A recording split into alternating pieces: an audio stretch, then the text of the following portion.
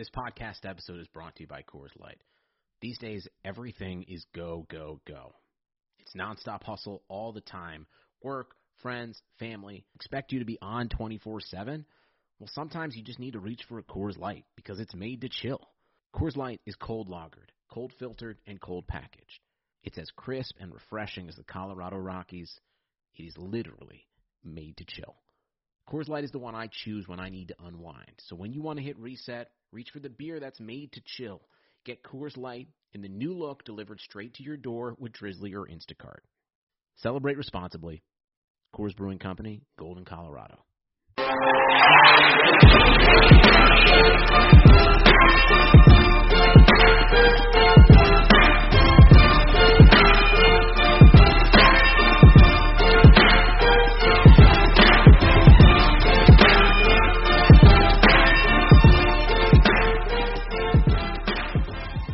All right, you guys, welcome to this week's episode of the Temple of Hoop. I am your host, Coach Maples, a.k.a. Jay Mapes. I'm here with my co-host, as always, Kings. Kings, what's going on with you, man?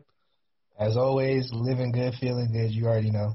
Can't be mad. I know you unanimous got that work tonight, so it was easy recording. Man, he set the timeline on fire. He's subbing Bron in the media, and now his fans turning on KD fans right now. Oh, it's wild right now. This week we have a special guest. He is a returner. He appeared last year for me when I first started this thing as a solo act. We got Joseph Gill from Merck Analytics. Joe, what's going on, man? Thank you for coming in. Appreciate you. Nothing much. I'm sorry about my Wi-Fi, man. It's chopping like crazy right now, but I'm so happy to be here. I mean, my Wi-Fi is literally just going through, the waves right now. It's stomach is churning too. Just happy to be back, man. I'm looking forward to the discussion, man. I mean, you and I, we love chopping it up on Twitter and the DMs, and loved being on the first time. And hopefully I can, not put a foot in my mouth again and contribute to the conversation. No, we've been actually waiting for the perfect moment to bring Joseph back. First of all, before we get going, we'll talk about what Joseph does. He actually works in analytics, has his own analytics kind of company, work with training and help actually players become better versions of themselves. So just tell us a little about what you do with analytics at your firm here. Yeah, so I mean, I do a little bit of everything as far as like my skill set. Analytics is a pretty diverse field at this point. You got a lot of guys with a lot of different strengths doing a lot of different things. My strength is that I was mathematically inclined, but I played basketball. I was decent. I was not good by any stretch of the imagination. After that kind of bombed out on me, I started just kind of poking around, and I kind of fell into this niche of, working directly with players, and then through that I started working with some agencies, started working for some college teams and that sort of stuff. But kind of what I do is, like a new client, comes on, just analyze everything that there is to analyze about their game, mostly offensively, obviously, it's where you make the money. And then, for my fully vested guys, they're even getting like game by game scouting reports from their opponents. So, I love what I do, but at the same time, like, man, dude, I wish we had an off season this year. Would have been nice, man. You got 72 days. Man, dude. This discussion began. It's perfect segue to bring Joseph in. Discussion began. Master Tez of Bleacher Report released a video. First of all, let's go back before that. So Anthony Edwards, first pick of the draft, pretty much had the dunk of the season this year. Baptized Toronto Raptors player. Yuta Watanabe, my guy.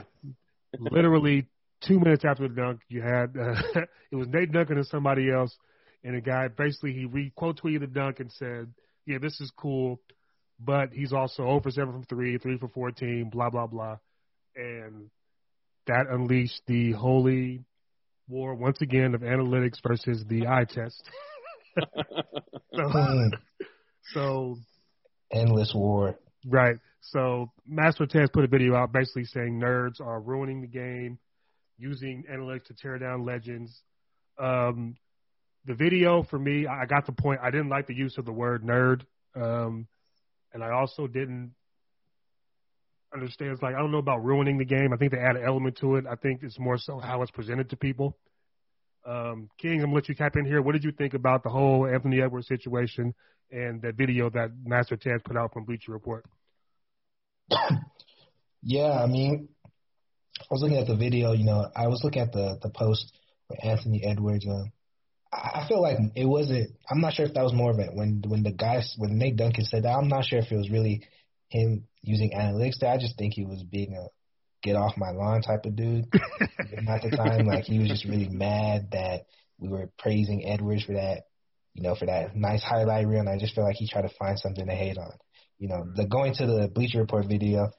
I think it's been a tough thing to find the balance between analytics and eye test. Analytics is how I started deep diving more into hoop. I mean, I was always into hoop. I was watching every regular season game back when I was hooping in high school and all that. But analytics started to help me, and I think this was like 2014, 2015, during the Curry first MVP year, when I was like, no, I think Harden should win MVP. But then I started actually analyzing analytics, and I was like, oh, this is why Curry has this case. And I started putting it together with the tape. And ever since then, it's helped me in my analysis of the game, trying to match different things. So I'm always of the mindset that analytics is good. I always use analytics, especially being a Bron guy and having the endless Bron Kobe debates up until 2016. Right. But after that, I vowed I would never debate that again. On my personal end, I never debated Bron and Kobe after 2016 in that finals. But I just noticed a trend in the recent years. It just got too out of hand with just blindly citing analytics. Right. It just became a problem where people were ignoring the schemes. They were ignoring the roles of players, like the player roles. Like one of the most common ones, and I'll use the Lakers as an example. People were saying, "Oh, we don't need Dennis Schroeder. We got Caruso. Caruso's just fine." In the beginning of the year, right, when there's AD and there's Dennis starting and Caruso is playing his role as an energy guy. Fast forward to AD missing games, then Dennis goes down. You really started to see what Caruso was as a player. He's a good player in his role, you know what I mean? He's a great player, but those analytics were deceiving you if you were to thinking he could actually be a guy that you could lean on, when other guys are down. Because if you actually watch the film and if you actually look at him in practice, like I'm sure Vogel does, which is why, we were complaining that Caruso needed more minutes, but Vogel looking at this guy in practice and you actually see the tape, you start to realize that, oh, he's not a guy who you can just throw in there 30 minutes and have him just guard whoever. He's a guy who needs to play off certain dudes, play in a certain role with specific assignments for him to thrive and to have that impact on the analytics that you see when you see him in these high net rating lineups. Right. These are things that's missed in the analytics discussion because it's either somebody is like blindly signing analytics, or it's either somebody's just like, oh, this guy can do, a tween and a hezzy, so he's automatically nice. It's always one of those two. It's never just somebody trying to find harmony between the two. Because at the end of the day, the analytics is supposed to complement what we're watching. Right, it's supplementary, exactly. Yeah, supplementary. So that's the whole point of data. As a scientist, that's what you do with data. As a scientist, I do science with biomedical science and biology, chemistry. The measurements are supposed to match what you observe in the natural world. So with basketball, the analytics is supposed to match what you observe by watching the game. Right. It's supposed to be supplementary. Before I turn it over to Joe, I just want to say that we're not here to just bash analytics. Like, there's another side to this. There's two sides of each spectrum. There's also that crowd who says, well, I played, you didn't play, so you don't need to be talking about basketball. So there's options like we don't want to bash on everything. We understand that some of the worst decision makers in basketball history were the best players. Michael Jordan, up until a few years ago, did not know what he was doing. I think he kind of lucked into LaMelo. That's all a different discussion.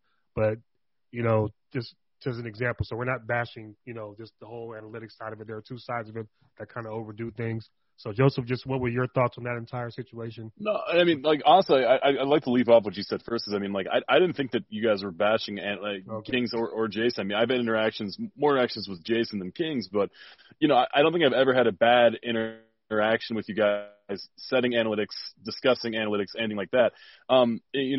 Kings brings up a great point, right? Like it's not supposed to be the end all be all. I would go as far to say that, man, dude, you would lose a lot just from the life of being a person who loves basketball, be it a fan, a player, a coach. Mm-hmm. You would lose a lot if analytics was the end all be all. There's a lot of old school computer games you can play if you like watching the numbers flash, man. Like that's go do that.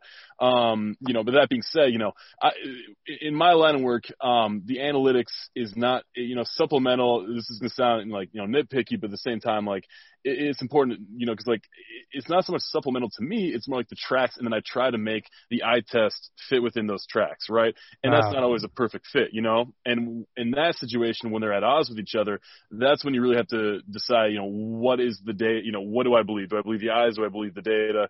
More often than not, the place that I come from, when I run into stuff like that, is like, well, I'm gonna believe the data until the data, goes in a different direction. And at a certain point, if the data is such a large sample size that it's unignorable, I just kind of have to shrug and be like, wow, man, this is abnormal. This is fun. This is what makes basketball fresh. A great example of that was Steph Curry. For a long time, it was kind of viewed as a sin to take a 3-pointer off the dribble in the NBA game. Yeah. I remember that there was a graph that I saw, in the middle of the 14-15 season that was like, points per possession of every single player the last 20 years taking a 3-pointer off the dribble, and it was just this whole blob of dudes taking, by the numbers, inefficient shots, right? Shots that were less efficient than the league average efficiency. And then all of a sudden you got this just dot, like in literally right field. That's like Steph Curry, it's like 10% more efficient than the average shot. And I told my friends, like, there's no way, our regression's coming. Just wait. And I was pretty confident, and then he wins, 67 games, and I'm less confident. Then he wins 73 the next year. And now I'm one of the biggest Steph Curry guys there is, because, he was a rule breaker, right? And it's kind of that thing, I always think about in these situations, there's a theorem, it's called Goddard's Law. And it says when a measure becomes a target, it stops being a good measure. And basically, how I always, yeah, right. And, it's been proven time and time again, and I see it in my line of work too, where, why do I love points per possession? Anyone who follows me on Twitter, anyone who's probably ever talked with me, knows that points per possession PPP is my go-to. It's my pistol at my hip. It's my everything as far as analytics goes. Not in my everything, but close to it. And the reason why I love it is because, there's so many stats that I can cite for it where, and whenever I have a new client or someone that I'm interested in potentially wooing as a client, I love telling them, like, this is why I love the statistic. And it's very simple. One, it's highly correlated. The guys who have the highest PPP in any league get paid the most when they become a free agent. If you scored a high PPP the year before you become a free agent, you get paid more. That right there, that's a pretty good motivator. And then for the other guys, and motivated just by that, exclusively by that, I say, if you win the PPP battle, not taking into account offensive rebounding or the effects of rebounding, you win 89% of the time. And if your team wins it in a given game by 0.05 points per possession, so 1 point every 20 plays, you win 97% of the time. That right there, like, those are numbers that it's going to be hard, to manipulate those numbers as far as like, a team situation or contract situation. But, just wait. In a couple decades, we're going to be seeing it because, what is my job, right? I manipulate PPP. So, it's tough, right? You got all these people coming from all this different, all these realms. And, I think that it all really falls under the umbrella of like, nuance is definitely needed. There's a place for analytics. Yes. There's a place for eye test. There's a place for experience. And, I feel like I can say that as someone who has just enough experience to know the value of it, but so little experience with my 17 college points in my 3 college games at Division III school Minnesota played that I can point to someone like a Rashad Phillips, 2,300 points, 5'9", 5'10" point guard at a Division I school, and be like, I would be out of bounds if I'm looking at numbers and I say, I know more than Rashad, and this is a blanket I can throw over him at any time. We might disagree. I might be wrong sometimes. He might be wrong sometimes. We might both be wrong sometimes. But I would be out of my absolute Daffy Duck mind if I thought to myself for a moment that there is something that I can teach absolutely everyone at any point because of numbers, especially if in the free market of basketball, I was worse at the game than they were. That is insanity, man. Right. That's a great – it's hard to follow that up. That's a great way to put it. Unfortunately, a lot of people don't see it that way. And just if I can kind of tell my story with analytics like Kings did. My pushback on analytics came when they started using them to go back in history and tear down legends. Oh man! Without considering context, particularly because I'll tell you, Allen Iverson, Allen Iverson is my favorite NBA player in history. Yep. So when they used analytics to go back and tell me, what he wasn't good at, without considering that he was spent 35 minutes of a game on the floor with Tyrone Hill and Eric Snow and Jermaine Jones and Dikembe Mutombo. And not even 3 and D guys, literally 2 and D guys. It's right. So with that amount of with lack of spacing for him, he only shot 41%. And you go back and you try to juxtapose that with what's going on now and try to diminish him as a scorer. Like I said, when I put that tweet up about analytics lacking context, turning me off, that was more of the stuff I'm speaking of. Because, I don't care what you say, you put a guy like Allen Iverson in today's league, today's rules, today's principles, no hand checking, 4 out, high pick and roll, get downhill, make the right decision. He's going to be a top 5, top 6 player minimum, in my opinion. So that's where a lot of my pushback with analytics comes from. So just to kind of piggyback what you were saying, the bothersome thing for me is when it goes back and diminishes legends of the game who played in maybe less fortunate, or more archaic style of basketball than what we see today. Hey everyone, before we get started, I want to tell you about Blue Wire Hustle, a brand new program where you can host your very own podcast here at Blue Wire. Hustle was created to give everyone the opportunity to take your podcast to the next level. Or if you want to host a podcast and just don't know where to start, Hustle is the perfect place for you. As part of the program, you'll receive personal cover art, Q&As with Blue Wire's top podcasters, access to our community Discord, and an e-learning course full of tips and tricks. And on top of that, we'll help you get your show pushed out to Apple, Spotify, Google, Stitcher, and all other listening platforms. And the best part is you can get all this for only $15 a month, the same rate as any other hosting site would charge you just for the initial setup. So whether you're starting from scratch or have an existing show that you want to grow, Hustle is an open door to leveling up your sports podcasting experience. Acceptance into the program is limited, so get your application in today. To apply, go to bwhustle.com/join. Check out the description box for this episode to find out more, but that's bwhustle.com/join. Man, do you mind if I take the football from you from just a second? Because that is, dude, that is one of my biggest pet peeves because, I at one point in the past year, I think I talked with you about this, Jason. I was working for a startup, and my role in the startup was I had a few things going on, in the day-to-day, meetings, pitches, some work on the side. But my big role was they wanted me to develop a lecture series in analytics and make it, practical style analytics for someone who doesn't have, the mathematical background or the mathematical the mathematical brain, if you will, however you want to think of it, right? Someone who's just a coach, who's just a fan, just a player, just a parent, whatever it may be, can watch something and kind of feel like I understand it now. These are tools that I now have in my toolbox. I don't have to, try to build a house with a screwdriver, but if I come across any screws, I'm pretty good, something like that. And, right. And it made me even think about, and I've been doing this now for, I feel old. I've been doing this now for 6 years. It made me think about, just kind of analytics as a whole. And I was like, I can't write this lecture series unless I have the firmest understanding of where basketball statistics come from, right? And the fallacies that may have just been baked in with basketball statistics over time, right? And basketball statistics are basically grafted from baseball statistics, right? The box score was developed for baseball. Basketball comes in the 1940s, all that stuff, right? But box scores became the basis for basketball, and no one's really questioned it much, right? And there's kind of no reason to, because the one great thing about the box score, it's a great narrative, You got points, you got rebounds, you're like, oh, I kind of get it. You're not going to be able to tell, exactly how this guy played. You got a good idea of like the actions that happened, that he was a part of, right? At least more so offensively than defensively. The thing that's so interesting about that is there's two things that are so interesting to me about this that no one ever talks about. One, when the baseball box score was developed, it went through literally decades of iterations where they could not figure it out. And if you think about baseball versus basketball, one is a lot more complicated than the other. There are 4 spots that you can stand on a baseball field when you're on offense. There are 9 positions. And when somebody moves 20 feet to the left, the right, the back, or in front, it is a national news story sometimes, right? That is about as static as a game you can get to. It's station to station. It took them decades. And it was an earlier time where sports were less important, And the thing that's so interesting about that too is that they finally landed on the box score because they felt like it was a good representation of the game, because back when baseball was starting to become in its heyday, there was no mass media. A mass media was an almanac, and people would literally buy these almanacs in the mail. They would sit down at a table in their candlelit farmhouse, and they would just page through box scores, reliving these games they never saw, right?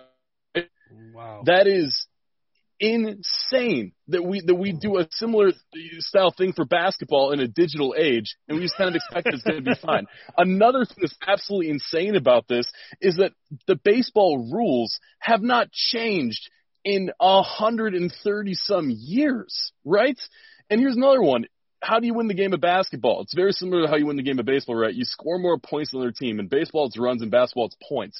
The thing that differs is, in baseball, every person has the same freaking job. Hit the ball, right?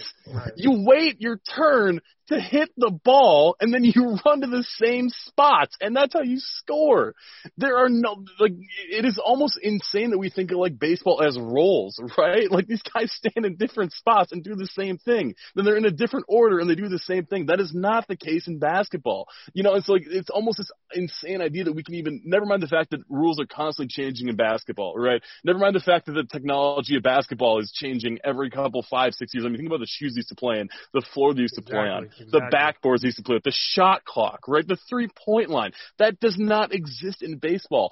At the very core, how can you start comparing legends? Dude, when Hank Aaron walked up to the plate, him and Babe Ruth were trying to do the same thing, When Bill Russell stepped onto the court, him and Allen Iverson are not trying to do the same thing at all, man. How are you going to use the same numbers to compare them? Sorry, I feel like I'm just going to start ranting. I know you guys are on my side. This blows my mind. This needs to be stated. Dude, analytics is supposed to be telling people about this, man. Why are we arguing about BS when there's we're just grafting baseball stuff, and then we're wondering why it doesn't fit, Yeah, that was just basically my primary pushback about analytics. Again, more so the application. And what I want to talk to you about now, just branching off a little bit about, analytics and how they're applied on the defensive side, because somebody who's been, only paying super attention to analytics. For the last 3 to 4 years, in my opinion, defensive analytics stink. The matchup tracking data is broken. You told me yourself on NBA.com they can't even get it right on the flagship website. They can't even track it correctly. What I saw today, what I want you to kind of chime in on is you weren't part of the argument. You came in and gave your 2 cents. So I saw a Jazz fan and a Philly fan, 2 guys I follow. They don't follow each other. They don't get along. Twitter in a nutshell. So one of the guys was trying to show Gobert's growth as a switch defender, and the other guy was like, "You got to be kidding me. You know that Gobert is not going to be out there switching in a playoff situation. He's been played off the floor before," which is true. There's film of that, him being played off the floor because he's not great at switching. The guy posted some stats that showed Gobert had actually improved in the area or was quote-unquote elite at it. The rebuttal that I saw that was mine was how much of that is Quinn Snyder seeing who he's going against and saying, okay, we can switch on this guy, we can't switch on that guy. Because I doubt if he's saying, okay, this is De'Aaron Fox or Ja Morant, Rudy, get out there and contain him on pick and roll, right? It's the correct matchup. So I think the numbers don't show that. They just say, oh, he's done really good in switching this year, so he's an elite switch defender. And I don't think that's necessarily accurate. Kings, go ahead, bro. Yes, the defensive analytics is just, man, they need a lot of work. I want to say the main reason why a lot of defensive analytics are not good, outside of plus minus being one of the better ones, but a lot of the reason why they're not good is that a lot of them incorporate defensive rebounding Right. Yeah. as a key factor. And for me, I look at that as that's just very offensive oriented, because in that scenario, you're basically saying because someone got a defensive rebound and gave you another offensive possession, that's more valuable than the person who forced a bad shot to begin with. Exactly. So you could have done nothing the whole series. Like, you could have done nothing. Like, Dennis Schroeder could have been busting his tail off, fought through 3 screens, went on Steph Curry first, a terrible shot. But because Gasol got the rebound, that's great defense for Gasol. Right. So And go ahead, he Joe. definitely Just what are your thoughts on this? Kind of what we just said, and you kind of working in the field, the defensive analytics side of it. Well, and like my head is swarming with thoughts because, I mean, first of all, Kings crushed it, hit it out of the park. I mean, I always tell people, what's the most important aspect of a defensive rebound? It signifies that a shot was missed, right? That's the value of the statistic. In a league like, dude, back 60 years ago when like there were giants battling in the paint, wearing elbow guards that looked like freaking oven mitts, a defensive rebound, that's a pretty valuable thing, right? You got punched in the face for those sometimes. In the league, nowadays, and of course you got, high school ball trailing behind, you got college ball trailing behind. Last I checked, I believe it was 80% of defensive rebounds are uncontested, right? What is the value of an uncontested rebound? See? Right, like what like, that's an honest. It's almost like it's like a riddle. What is the value of an uncontested rebound? Like, it preserves the only thing I've ever come up with is that it preserves the slim chance of a transition opportunity, because if the rebound's uncontested, they're probably back. Just let the ball roll out of bounds. Like it's almost like that. But so that Kings hit the nail on the head. And like what I do, I'm not so much into single number metrics. There are people who are doing really incredible work. It's actually funny. This gentleman Taylor Snar, I believe his name is. I was just raving about Mike Conley's pick and roll defense. And I was like, who's been talking about this? Who's been talking about this? And I checked his website today, blind. I realized his metric has Conley rated number 1 among point guards defensively. But going back to the situation you brought up, Jason. So I entered into that discussion because I actually just recently did a scout for the Jazz, for the Jazz, meaning a client was playing against the Jazz. This guy was a ball handler. He's someone who needs to know, all the pick and roll coverages, that sort of stuff. As someone who does these scouts, game by game, one of the things I really want to look into, is exactly how are the pick and roll coverages, like, is there a default coverage that every single time, these players are doing this, or is it more variable? And then, for either one of those, what are the most important things for my client to know? What are the exploitable aspects of, of this pick and roll, right? So when I watched that film, I noticed that Gobert was switching on a little bit more often than he has been, but at the same time, I realized very quickly that he's stepping out to a point, right? And, he's contained the edge better than I think he has been in years past. But there was one thing that became very apparent to me, and that's, when he's stepping out on an island, the Jazz are kind of basically being like, screw the coverage that we came up with, be it a switch. They love to switch, onto poppers when it's Gobert, and they just have the guard basically bear hug, the popper, and then, just hope that the ball handler continues attacking downhill and doesn't step back 3 feet behind the arc, right? So that to me kind of led me down this rabbit hole of like, first of all, another thing that's so interesting about basketball too is that, like, if you think about it, the offense really gets to dictate what happens. The defense gets to dictate the matchups, but the offense gets to dictate who they attack and how, right? I kind of had a theory that's like, I bet that there are guys who would not otherwise be attacking isolation, looking for isolation opportunities, who were getting the green light from their coaches to attack Gobert, right? And so it's kind of one of those puzzles of like, how much of this number is Gobert's improvement? How much of this number is the fact that you got guys like Pat Connaughton? I love Pat Connaughton. Pat Connaughton has 1 isolation possession so far this year. You know who it was against? Who? Rudy Gobert. And I know this because I went through. Yeah, I like Nathan. Nathan's my guy. I'm like, whenever he gets into one of those things, I'm kind of watching over. I'm like, I might be able to help out for a moment here. Him and I see a lot of the same stuff. And so what I did was, just for my own edification, I took all the tracked possessions. You know, the guy was quoting Second Spectrum, which is automated. I use Synergy as kind of my backbone, which is more, you know, it's not as automated. You know, like they've got the video clips, and then, you know, someone goes through and transcribes them, you know, connects the dots, if you will, and then it shows up neatly for people like you, like me, Jason, Kings. I'm not sure if you ever use Synergy, but, you know, whoever uses it. And so I took all the possessions that were tracked against Gobert in isolation, meaning Gobert was the primary defender. A shot was taken, a turnover happened, or, you know, a foul was committed that led to free throws. And then the thing that's so nice is that, you know, so we have on those possessions how many points were scored, right? PPP, my favorite statistic, you know, 89, 97, that one. You know, for anyone listening who's playing right now, get paid, that statistic.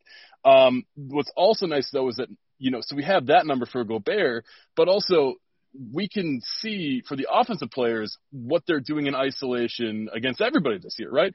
And so I was like, that's probably a more important part of this equation than Rudy Gobert's raw number, because in the playoffs, Pat Connaughton is not isolating on Rudy Gobert. If that's what's happening, I'm sorry, buds. I hope you enjoyed Milwaukee. It's probably not going to be a thing next year.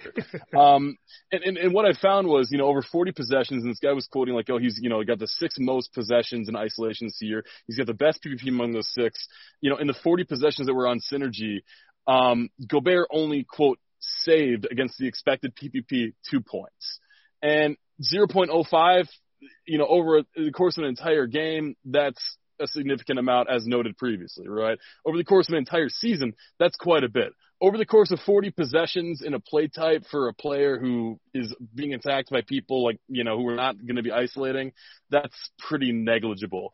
And so, you know, like when I'm going through and I'm making these scouting reports, I like using these numbers. I prefer more the rates of how often defenders are doing things, right, than the actual efficiencies. And then the efficiencies that's not interesting. Yeah, okay, that's what I was interested. Yeah. Well, because that's actionable, you know, like right. It's like VORP, man. You know, am I ever going to quote value over replacement player to a client? Hey, dude, you know, your VORP is low. like that's gonna get me fired. That sounds like my job, right? Like, you know, what am I doing that's making the VORP low? Hey man, dude, like, you know, and you hear it's not just, you know, related to analytics. There's a high profile guy that I'm working with through a skills trainer who got admonished by a coach this year for missing layups. And it's like, oh yeah, dude, that NBA player was just like he set out to miss those layups, and like the coach is like, you got to make these, and it's like, yeah, you got to make shots in basketball. Like, yeah. Sorry, I'm going off on a tangent. So I use these efficiency numbers more so as leads, right? If I see a number that's, you know, that's lower than the average, I kind of suspect. I don't have to always vet it. You know, I'm on a time crunch in all these projects, right? If I see a PPP of like 0.4 and a decent amount of possessions, I know that player's probably doing something right?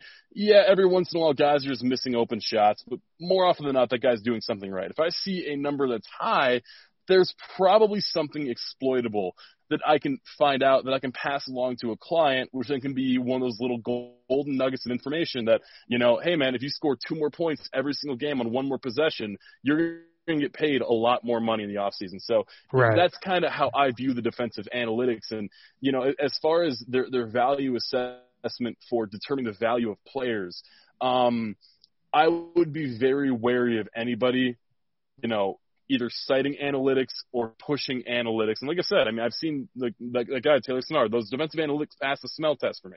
I look at them and I'm like, yeah, those look pretty good. Okay. They're better than the competition, right? Okay. But for most, I view it as snake oil. You know, if you're telling me that you're crunching box score numbers and you solved defensive analytics, sell. Congratulations. We'll talk in 2 or 3 years when you're a billionaire, you know, because right.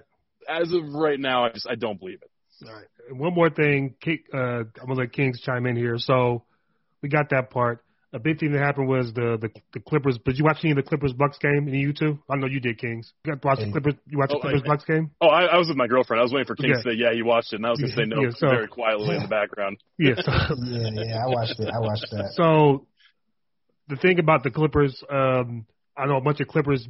I'm cool with a bunch of Clippers media guys who cover the Clippers. Every time they lose a big game or a high-profile game, there's an issue about them needing a point guard. For me, I don't see it necessarily it's a point guard. It's more so they need somebody who can put pressure on the rim from any position. They just don't attack the rim. They don't get easy shots. Everything's tough. Mm-hmm. It's amazing because They have the second best record in basketball. Third best record is the Lakers won tonight. Third best record in basketball, playing offense how they do, which is amazing. But in a playoff series, I'm kind of worried that because they don't get any easy baskets. I think it's 29th in the NBA at points in the paint, and then bottom of the league in free throws as well.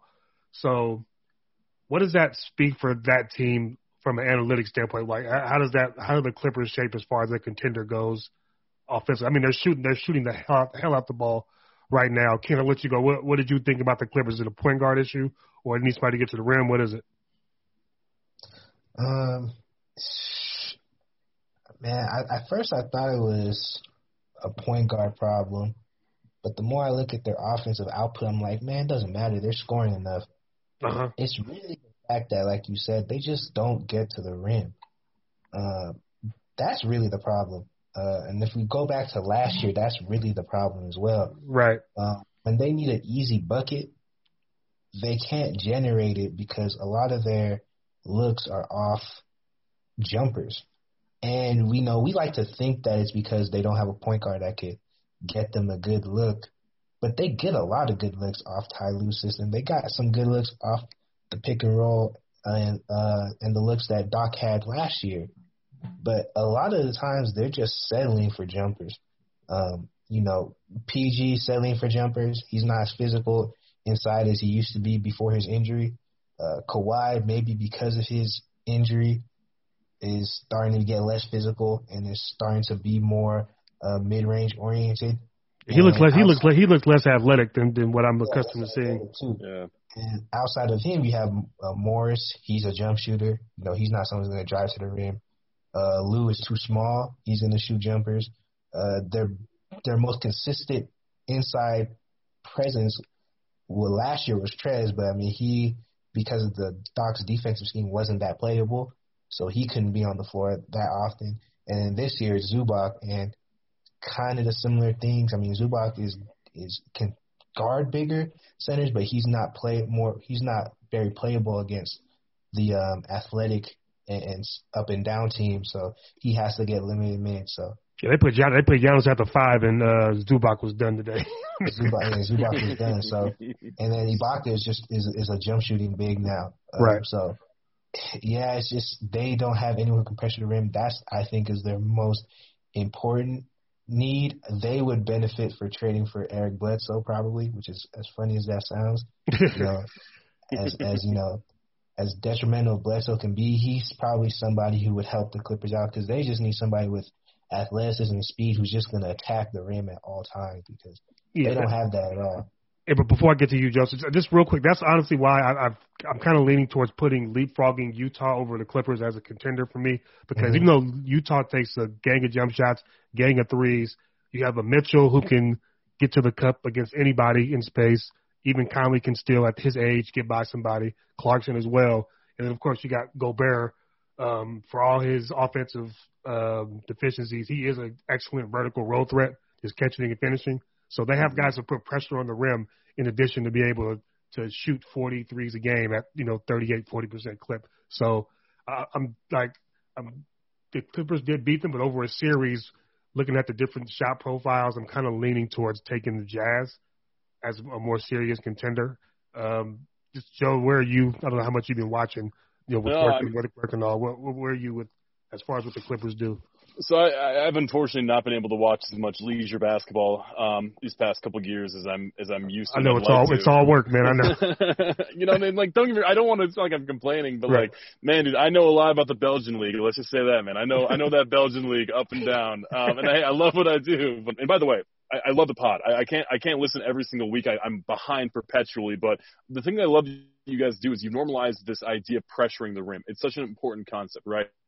Because you don't need to be a finisher at the rim, like a superstar finisher at the rim to be able to pressure it. I think of a guy like Tyus Jones, who I played against up here in Minnesota. I mean, Tyus Jones, maybe it's just because I was bad and slow, but that rim was being pressured a lot. And I felt a lot of that pressure as the guy who was supposed to be protecting that rim. And, it's one of those things where, to me, this was kind of a surprise last year when they got Kawhi, they got Paul George, and we were all kind of expecting this certain type of offensive and defense, the two-way player, right? And you got it, but it wasn't the ones that you saw the previous year with the attacking of the rim. Both of them kind of just looked a little bit beaten up in a way, right? Yeah, Kawhi Leonard looks a little bit more, and that's not saying they're not effective because they are, right? But they're not as killer as they were 2 years ago, and they're especially not really getting that downward pressure, which, gets those great driving and kick opportunities. And, they've got so much shooting that on a game-by-game basis, they really missed it. But, no, I mean, I agree 100% with the assessment in the sense where I love Patrick Beverley. Patrick Beverley, when they signed him, I was like, that is, like, all-time great signing. I was advocating for the Lakers, actually, to sign Beverley because I view Beverley as the perfect superstar complement, right? You got a LeBron James pressuring the rim. You can afford to bring in a point guard who's all about, trying to get up in someone's grill, hitting shots, that sort of thing. And then, of course, Beverley also is kind of taking it. He's like Darrelle Revis, right? You think you get in the shutdown corner, and Allison's kind of like, ooh, I don't know if that's working on every Yeah. And so, I don't know. I don't want my contribution to be, hey, man, things get old. Players get old. But I do think that is potentially a position of need. And, when you look around the NBA, I mean, they might want to start looking at the G League to take potentially a shot at one of those dudes down there who's been playing down there all the time. And, there are guys who, light up the G League year in, year out, who for one reason or another, cannot get that chance. I think of someone like Joe Cheely, who, has been down in the G League on and off I believe he was up with the Magic for a little bit, for 2 years. But he's a guy who is a fantastic pick and roll dude, who's not played in the NBA, but would potentially be able to sign. I mean, dude, if you're needing penetration and rim pressuring that badly, just start bringing in some dudes, man, because, Reggie Jackson looks a lot better than he has, in previous years, in LA, but, I wouldn't feel great about that, going into the playoffs. and hey, I can't believe I'm about to say this, but, Rajon Rondo's probably available, and you need a certain type of team with Rajon Rondo, and you kind of got it. Yeah, I just wanted to just kind of get you like an analytical view of what the Clippers were doing, because I don't think they get enough easy baskets, and I think that's kind of going to be a death knell for them, depending on who they get. Oh, and by the way, I agree with 100% of your assessment with the Jazz, where, before I did this most recent scout, I was kind of viewing them in the previous, like month and a half ago way, and watching the way that they defend, it's scary. I mean, the problem that they're going to have is that, Ingles and Bogdanovich are fantastic players. They're smart. They're they're physical, and they have to be. Their positioning's incredible. They want to defend, right? That's such an important part of basketball, and it's it's almost become a meme, right? Like you got to want it, but it's true, right? You have to want to have defensive. You have to take pride in your defense if you want to win games, at least enough enough to win a championship. But it's such a bummer that is at the most important position where you have so many guys in the NBA these days. The Giannis, the LeBrons, the KDs, the Kawhis, the Paul Georges, right? Who, if they've got an ISO matchup, they're going to take it every single time. But yeah, man, I mean, it's this Jazz team. I mean, I think everyone kind of just assumes whenever like a meme team comes out of nowhere that they're just like a flash in the pan, that nerds are just trying to wring their hands about something and feel smarter than everyone else. This Jazz team is scary. Yeah, they can defend and they can shoot, and I mean, those weak the potential for weakness there is strong, but I would feel better about the Jazz going forward than I do the Clippers. Yeah, same here. Moving on, it's been a funny week because we do this MVP thing periodically, and all the candidates have had a rough couple weeks here. LeBron went through his lull, not a lull. Well, yeah, it was a lull without AD and Dennis to kind of take the load off. He was just doing a lot on one end, so he fell off a little bit. Embiid, the Sixers can't beat any good teams really. They took a loss to the Cavs, which is pretty bad. Jokic, Denver can't really get it together. I think the Warriors finally won 3 in a row. Then they got clobbered tonight for Steph. So it's a lot. It's a lot. So Kawhi losing to the Bucks. Exactly. Kawhi lost to the Bucks. He wasn't great he's actually pretty bad down the stretch with the shots. He took a 30-footer with 8 seconds left instead of that was crazy. Is this ramping up to Julius Randle MVP frontrunner? Like I mean, it's getting to that point where it's like no, to me, I look on the positive side of it. To me, it speaks to how talented the league is right at this point in time. Right.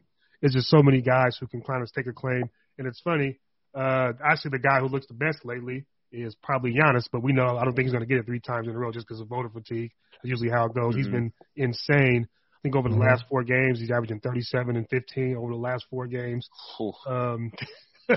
So hard to grab 15 uncontested rebounds in a game. Right. You know, I'll say that. Yeah. Kings, where are you at with this MVP thing right now, man? Well, yeah, I agree with you. I mean, the best player that's been the best player in the league right now recently was Giannis, but you know, even before this newfound win streak, they were struggling before that. Right, exactly what I'm saying. Dropping games with when Jrue Holiday was gone. You know, it got to the point where the MVP race was so wide open.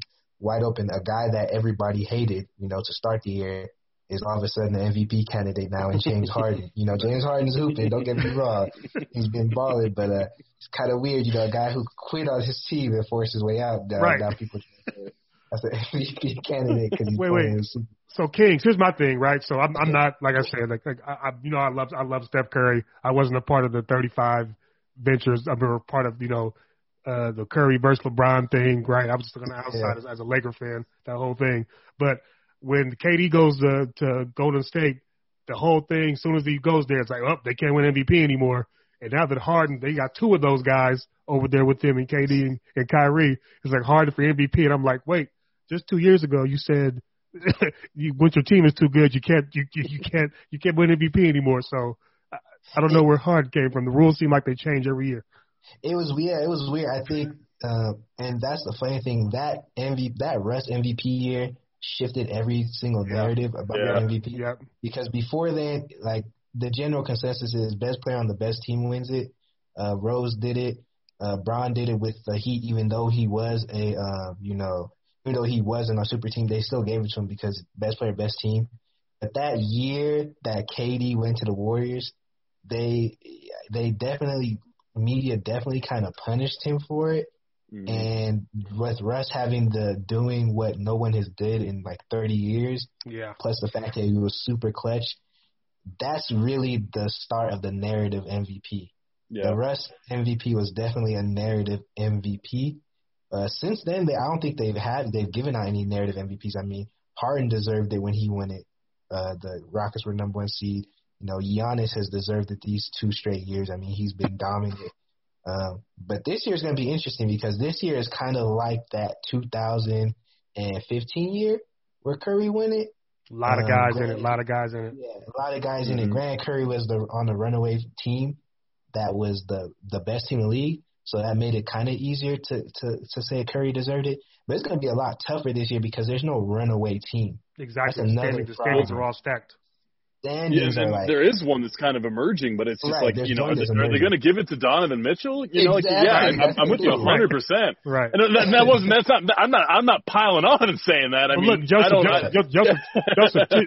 Joseph, to that point, you got people in the analytics community, like this is one of the things they say Gobert too. They're telling me, well, you know, Mitchell's been the 3rd best player on the Jazz. I'm watching, I was like, you can't believe that. If you ask any opposing coach who was on that scouting report when they play the Utah Jazz, the first name on the board is Donovan Mitchell. So I don't care what you're talking about, your analytics or your whatever's showing you, with plus minus net rating showing you. It has to do with what King alluded to earlier. Who are they scheming for, and how is that affecting the output on the floor? Right, we got to tie that together. They saying that Gobert is the MVP candidate for. Yeah, see what I'm saying? It's like that doesn't track to me. And it's such a bummer too. I mean, like Gobert, and like, you know, it's that weird thing. And like I can hear the argument that like, you know, like Mitchell might not be having, but like it's so hard to compare Mitchell, Conley, and Gobert because they all do 3 such just insanely different roles for a team that's absolutely rolling right now. Right. You know, and so like it's I guess whatever, you know, it's that funny thing, right? You know, like there's always that flavor analytics of the year, right? Where it's like, yeah, this year we're doing STEEPY, you know, and it stands for standards, you know, transition independent penetration dependencies, you know, but like it's almost like, you know, what is the meta going to be that like everybody decides like the most important thing, you know? And I'm not trashing Roy Hibbert here, but like, you know, Roy Hibbert won, what was it, 2 defensive players of the years, and he deserved it, you know, to a level for verticality, right? You know, 4 years previous, verticality wasn't going to do anything for anyone. It's blocks, man. If you're not getting blocks, you don't care how vertical you are. So I mean, and Kings is hitting it on the head. I mean, I was listening to you guys, your All-Star episode, and I love how you guys started, and Kings is just like, I'm gonna say it. Like, how is this man? I'm not gonna say his name. I don't want the torches at my door again. I love this person as a player. I think he's so much fun, but like, it is crazy how the rules seem to swap up for him, Like, they're the 9th seed right now, and he's entering the MVP discussion. It's just like, man, we get it. Everyone thought this was gonna be his year, but like, the doors to the church opened up and the groom wasn't there. Right. At a certain point, we gotta start looking around at other options, man. Got to do it because that's what we do here. Kings, if you got to give it out right now, who you giving it to? The MVP? Yeah. 5. LeBron James is the MVP of the NBA. And as funny and as low as it's kept, he's putting a Defensive Player of the Year campaign. He is actually. That is wild to see. When Dennis at least plays and LeBron doesn't have to do every single thing, every possession, he's been a tear defensively. So I actually agree with that. What I'm saying, it's just those 4 games in a row. That's what in people's minds, so they're not going to say it. But overall, you can't deny like that is actually on the table for him. I think they're going to give it to Gobert though, just based on Utah's success. Yeah. I expect that too. That would be pretty crazy too. Like, not only would a dude who is so one-dimensional offensively, and I think Gobert, like, whenever he gets flack, I feel bad because, like, I like him, and, like, he doesn't deserve all the praise, he doesn't deserve all the flack. He's a very good player. It would also be bananas if the dude who shut down the NBA for coronavirus came back and won the MVP 15 months later if he touched all those microphones. Like, I'm not holding it against him. I just want to point out that would be insanity. Right. I think he's Defensive Player of the Year. I think he's going to get Defensive Player of the Year. So, yeah, Joe, right. Joe, and you're limited. I know you've been working. So, who? Oh man, why are you gonna try and get me in trouble? Who would you say is the MVP right now? I'm picking the safest option. I'm going Zach LaVine of the Bulls, and I'm not. Right. That way, no one can attack me for anything. Read into that as much as you want to. Read into our laughter afterwards. Zach LaVine is absolutely killing it right now, and I love to see it. They don't want us to win. So I'm going to go with Kings. I'm probably going to have to piggyback what you said. Did the Lakers overtake the Clippers today with that win and loss? Yeah, they did. Yes, I'd probably go LeBron right now. Like I said, my list changes every week. It's so fluid and wide open. So right now, like, you got to give LeBron like a slight nod. It's like a hair of a nod over the field. I think if the 76ers start playing better against contending teams, I'd be willing to go with Embiid because I think he's doing something historic. But they haven't produced well against certain type of teams. So I think those signature games, I think LeBron has played a little better than Embiid has in the win and loss. The wins have come too. So that's where I am with it at this point. Last track before this is something kind of interesting. So Miami Heat started off 11-17. It's real rough, ravaged by COVID, ravaged by injuries.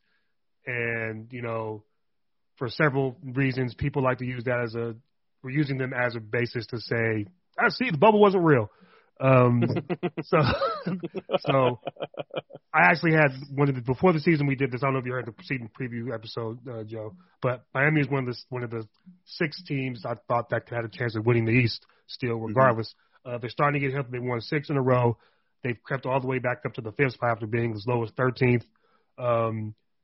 Jimmy is playing out of his mind the last couple weeks. Still one of my favorite players. I actually would have been petrified if Kawhi would have convinced him to come to the Clippers instead of Paul George. That would have been scary. Sorry, Paul. Yeah, no, I'm with you on that. His rim pressure with those shooters, man. Exactly. He gets to that rack, dude. Dude, there would be absolutely no taking a nap in the third quarter with Jimmy Butler on your team. Like, so Kings, I know Brooklyn's looking unbelievable right now. Do you think Miami is maybe not a leading contender, but do you think they got a fringe shot at getting back there or making some of this season? Man, I think we talked on the last pod. I was like, 2 coaches that you could trust to challenge Brooklyn would be Eric Spo and Nick Nurse. And we said this while their teams were struggling. Now, funny enough, we bring this up now. Now both their teams are on a hot streak. Coaching matters in the NBA. Y'all just wanted to let y'all know that. Because y'all like to appreciate good coaching. But Man, the Heat. I mean, you saw what they did against those 3 stars with no Jimmy, and they were dealing with a lot of COVID protocols when they bowed them the first time, and they bowed the Nets healthy and lost by 4. Yeah. In the second game, they lost by double digits, but they did a great thing. They held the Nets to under 100 points the second game. That's just unbelievable to me. That's unbelievable to hold that team under 100 and these days. All 3 of the Nets stars played that game. Yeah, all 3 of them played that game. So, look, they don't have on paper, it doesn't look like they got the talent to win. But like I said, coaching matters in the NBA, and the Nets don't protect the rim. Bam looks like Akeem Olajuwon against that team. If you can pressure the rim, I mean, you saw Bam look like, he looked like Alonzo Mourning on right. DeAndre the first matchup that they played him. So if you can get that, and you can get Jimmy pressuring the rim for a 7-game series, and you have Spo's coaching, because that zone was giving the Nets problems. If you watch those both games, Kyrie and Harden were turning that ball over. And it was giving them some issues trying to beat that zone. So they're not going to guard the Nets straight up. They're going to use scheme and make the Nets beat the scheme. So there's going to be a lot of coaching in that series. So, man, if I had to pick a dark horse, because I honestly don't believe in Milwaukee's coaching. If Milwaukee had better coaching, I would pick the Bucks. But I don't believe in the coaching of Coach Bud. Philly, the jury's yet to be seen on dog coaching, and the fact that, I don't know what Ben Simmons we're going to get in that series. Man, I had to put don't get Joe started on Ben Simmons. Yeah, I don't know which Ben Simmons we're going to get in that series. So sorry, spreadsheets are being loaded up already. It's happening. But if I had to put all my money on a team right now to get the Nets, and I flip-flop on this throughout the year because the Pacers let me down too, but if I had to pick a team, it would have to be the Heat, because they have the guys who've been there. They got the veteran leadership. They got the ingredients to attack the Nets' weakness, and they got, most importantly, the coaching that's going to be able to maximize the talent. Because remember, we talked about this, Maples. If you don't have the star power, you need to maximize who you have, and that has to be coaching. And Spo is the best coach in the NBA. So if there's anyone who can make the Nets work, and we've already seen it this regular season, it's going to be the Miami Heat. That's one of them. Yeah, just say, what do you want to add to that, Joe? No, I mean, like I was coming in, and the story to me with the Heat has always kind of been these past 12 months, is that like they kind of felt like the right place, right time, right situation, in the sense of like, not only was their shooting not super great heading into the bubble, and it was incredible in the bubble, they're renowned for their culture, right? Their conditioning, the whole idea of like, you can't play if you're not in shape. If there was any team that was well positioned to take advantage of a massive layoff and a restart, it was the Miami Heat. And, when I say this isn't taking anything away from them, I thought this team was, I had this thread that Heat fans loved bumping, as they were winning playoff series, being like, this team could be a team that doesn't make it out of the first round. And frankly, I got proven wrong. I stand by my analysis. I'm not throwing it all out, but I'm also acknowledging, what happened. But I felt like this team was due for a bit of a regression coming into the year. Whenever you got a team like that is kind of, I'm going to bring another unanalytical term, like that whole kind of team of destiny vibe, right? And it's not so much, that like fate smiles upon those teams, they get bounces, right? But it's more like, there's one thing that I learned, playing, and I think I mentioned this on the previous podcast. I was very lucky. I played in Minnesota on one of the best Minnesota high school basketball teams ever, and I had very little to do with that. We had a lot of Division I prospects in my class. We would fly out to these AAU tournaments, we'd win AAU tournaments in Vegas and stuff like that. And what I found though was, for all of our talents, the teams that always seemed to beat us were the dumb teams who really kind of were like, they look up and it's a 4-point game with 8 minutes to go, and those guys started looking at each other. And I say dumb endearingly. I don't mean like they were stupid. I mean the sense that like they were like, man, dude, we can win this, and like, and once you start getting that vibe, that is the most infectious thing in basketball I found, is that like, when you see a dude on your team who is not a good defender, settling out for a possession, chopping his feet, recovering back, all of a sudden it becomes like a game of tag, right? Contagious. Where, hey man, Exactly. You know, if that dude's giving that much effort, if he's closing out, if he's willing to put it all in line, like, dude, you know, and this is nothing that I have to say about basketball today. People's like, you guys have to understand, like, this is a vulnerable thing, right? Like, basketball is such an important thing to a lot of players. It is not only their source of income, but like, you know, the love of the game, you know, the feeling of like, this is such a central part of my identity is so pure to a lot of these guys. This is like, you know, you see it, right? Some guys don't want to take off the cool jacket. They would rather fail than give the effort, all the effort they have, and come up short, right? And when you have a dude who is not a good defender, who's you know, going out to Tyler Herro, like Duncan Robinson, who's, you know, showing his teammates, like, I'm putting it all in line. This is everything that I have. I'm willing to sell out, to string out this possession for one more pass. All of a sudden, you can start just barely cranking out these narrow margins, you know, these 8-4, those 10-4 runs start adding up. And I enjoyed watching that Heat team because they were dumb enough. Yeah, I'm putting quotations in the air. Dumb. They were dumb enough to believe they could have won that series with the Lakers, right? And it was almost tragic that the last game wasn't close. I thought we were robbed of a potentially great last stand, right? But I think that when you go through something like that, the entire offseason, everyone's talking about like they're going to do it again. They're going to do it again. Like all the data is suggesting that like you should have enjoyed the run for what it was. And if it happens again, it happens again. Not trying to be mean, you know, giving them their flowers, but also pumping a bit of the brakes. I mean, that was a team that was on pace to win 50 games, right? Most 50-win teams do not make the finals. I thought this was due, but, you know, like it's that thing where when you've been there and you start getting that minutia back rolling again, and like, you know, it doesn't feel like, you know, that there's been a big change in the past 2 weeks, but, you know, I think this is going to be important for them. Correct me if I'm wrong, they're now 500 for the first time since the season started, basically. Yeah, just got back. And that win over Brooklyn, I mean, like, they might start feeling like it's back to normal because, you know, the Tyler Herro rock star shit, that's gone. You know, like no one. And hey, Tyler Herro's a much better basketball player than me. I've got nothing but respect for Tyler Herro. It is asinine for any young player to be compared to Steph Curry, to be talked about in the GOAT discussion. Let the guy live. He was a rookie. He played admirably. Like, let's just leave it at that, man.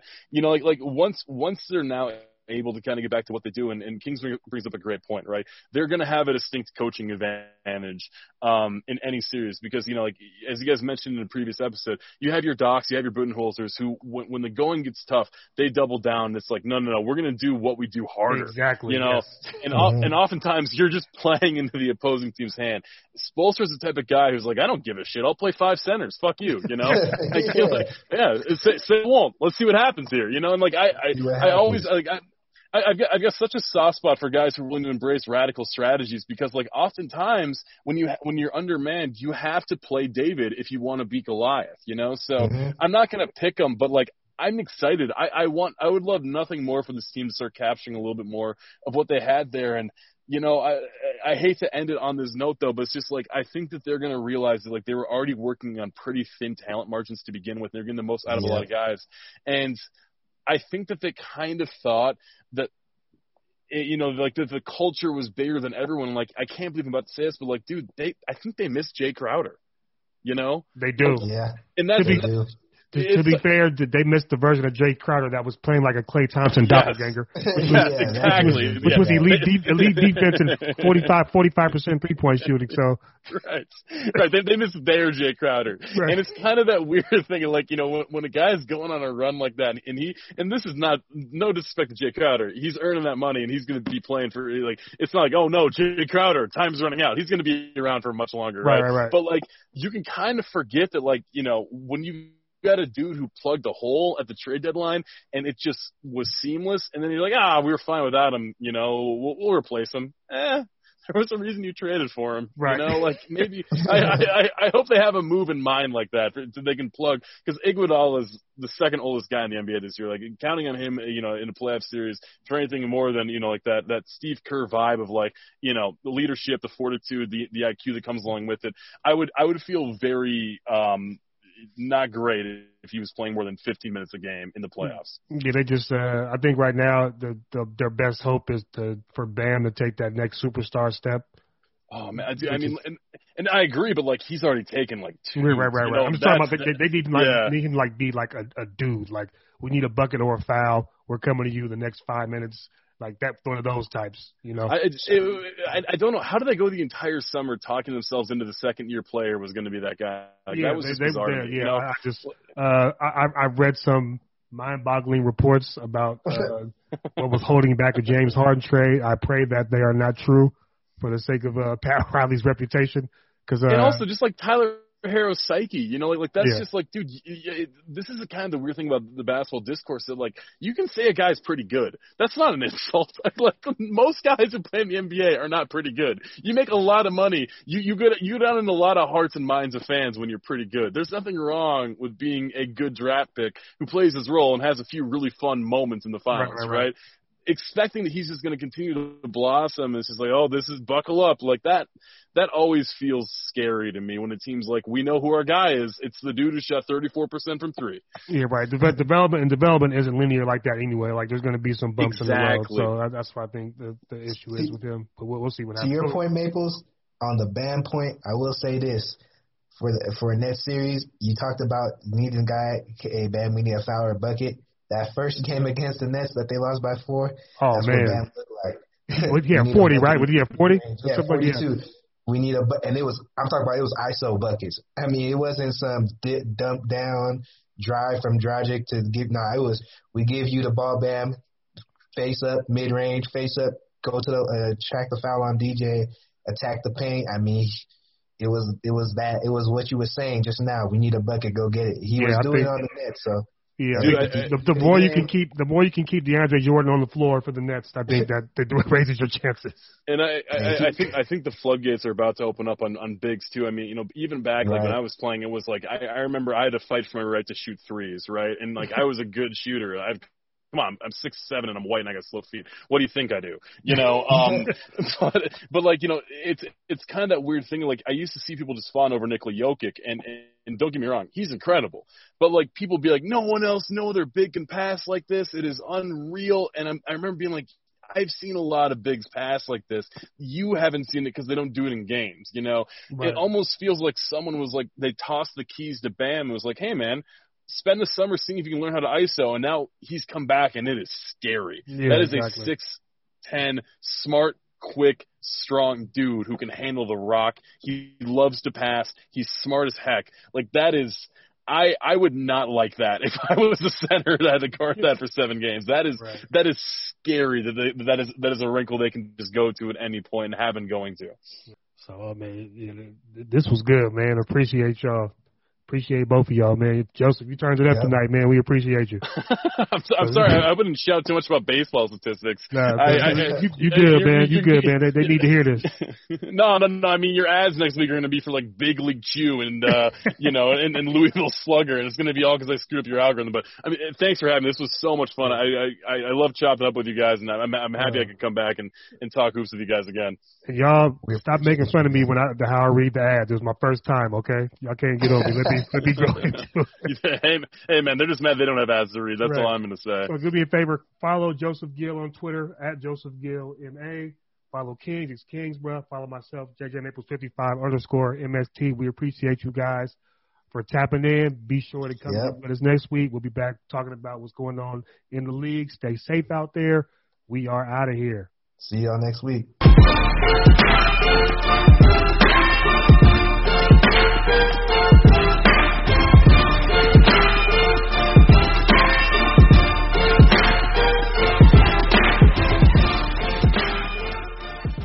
Nobody builds 5G like Verizon builds 5G, because we're the engineers who built the most reliable network in America. And the more you do with 5G, the more building it right matters. The more your network matters. The more Verizon engineers going the extra mile matters. It's us pushing us. It's Verizon versus Verizon. 5G built right from America's most reliable network. Most reliable based on rankings from RootMetrics second half 2020 U.S. report of 3 mobile networks. Results may vary. Award is not an endorsement.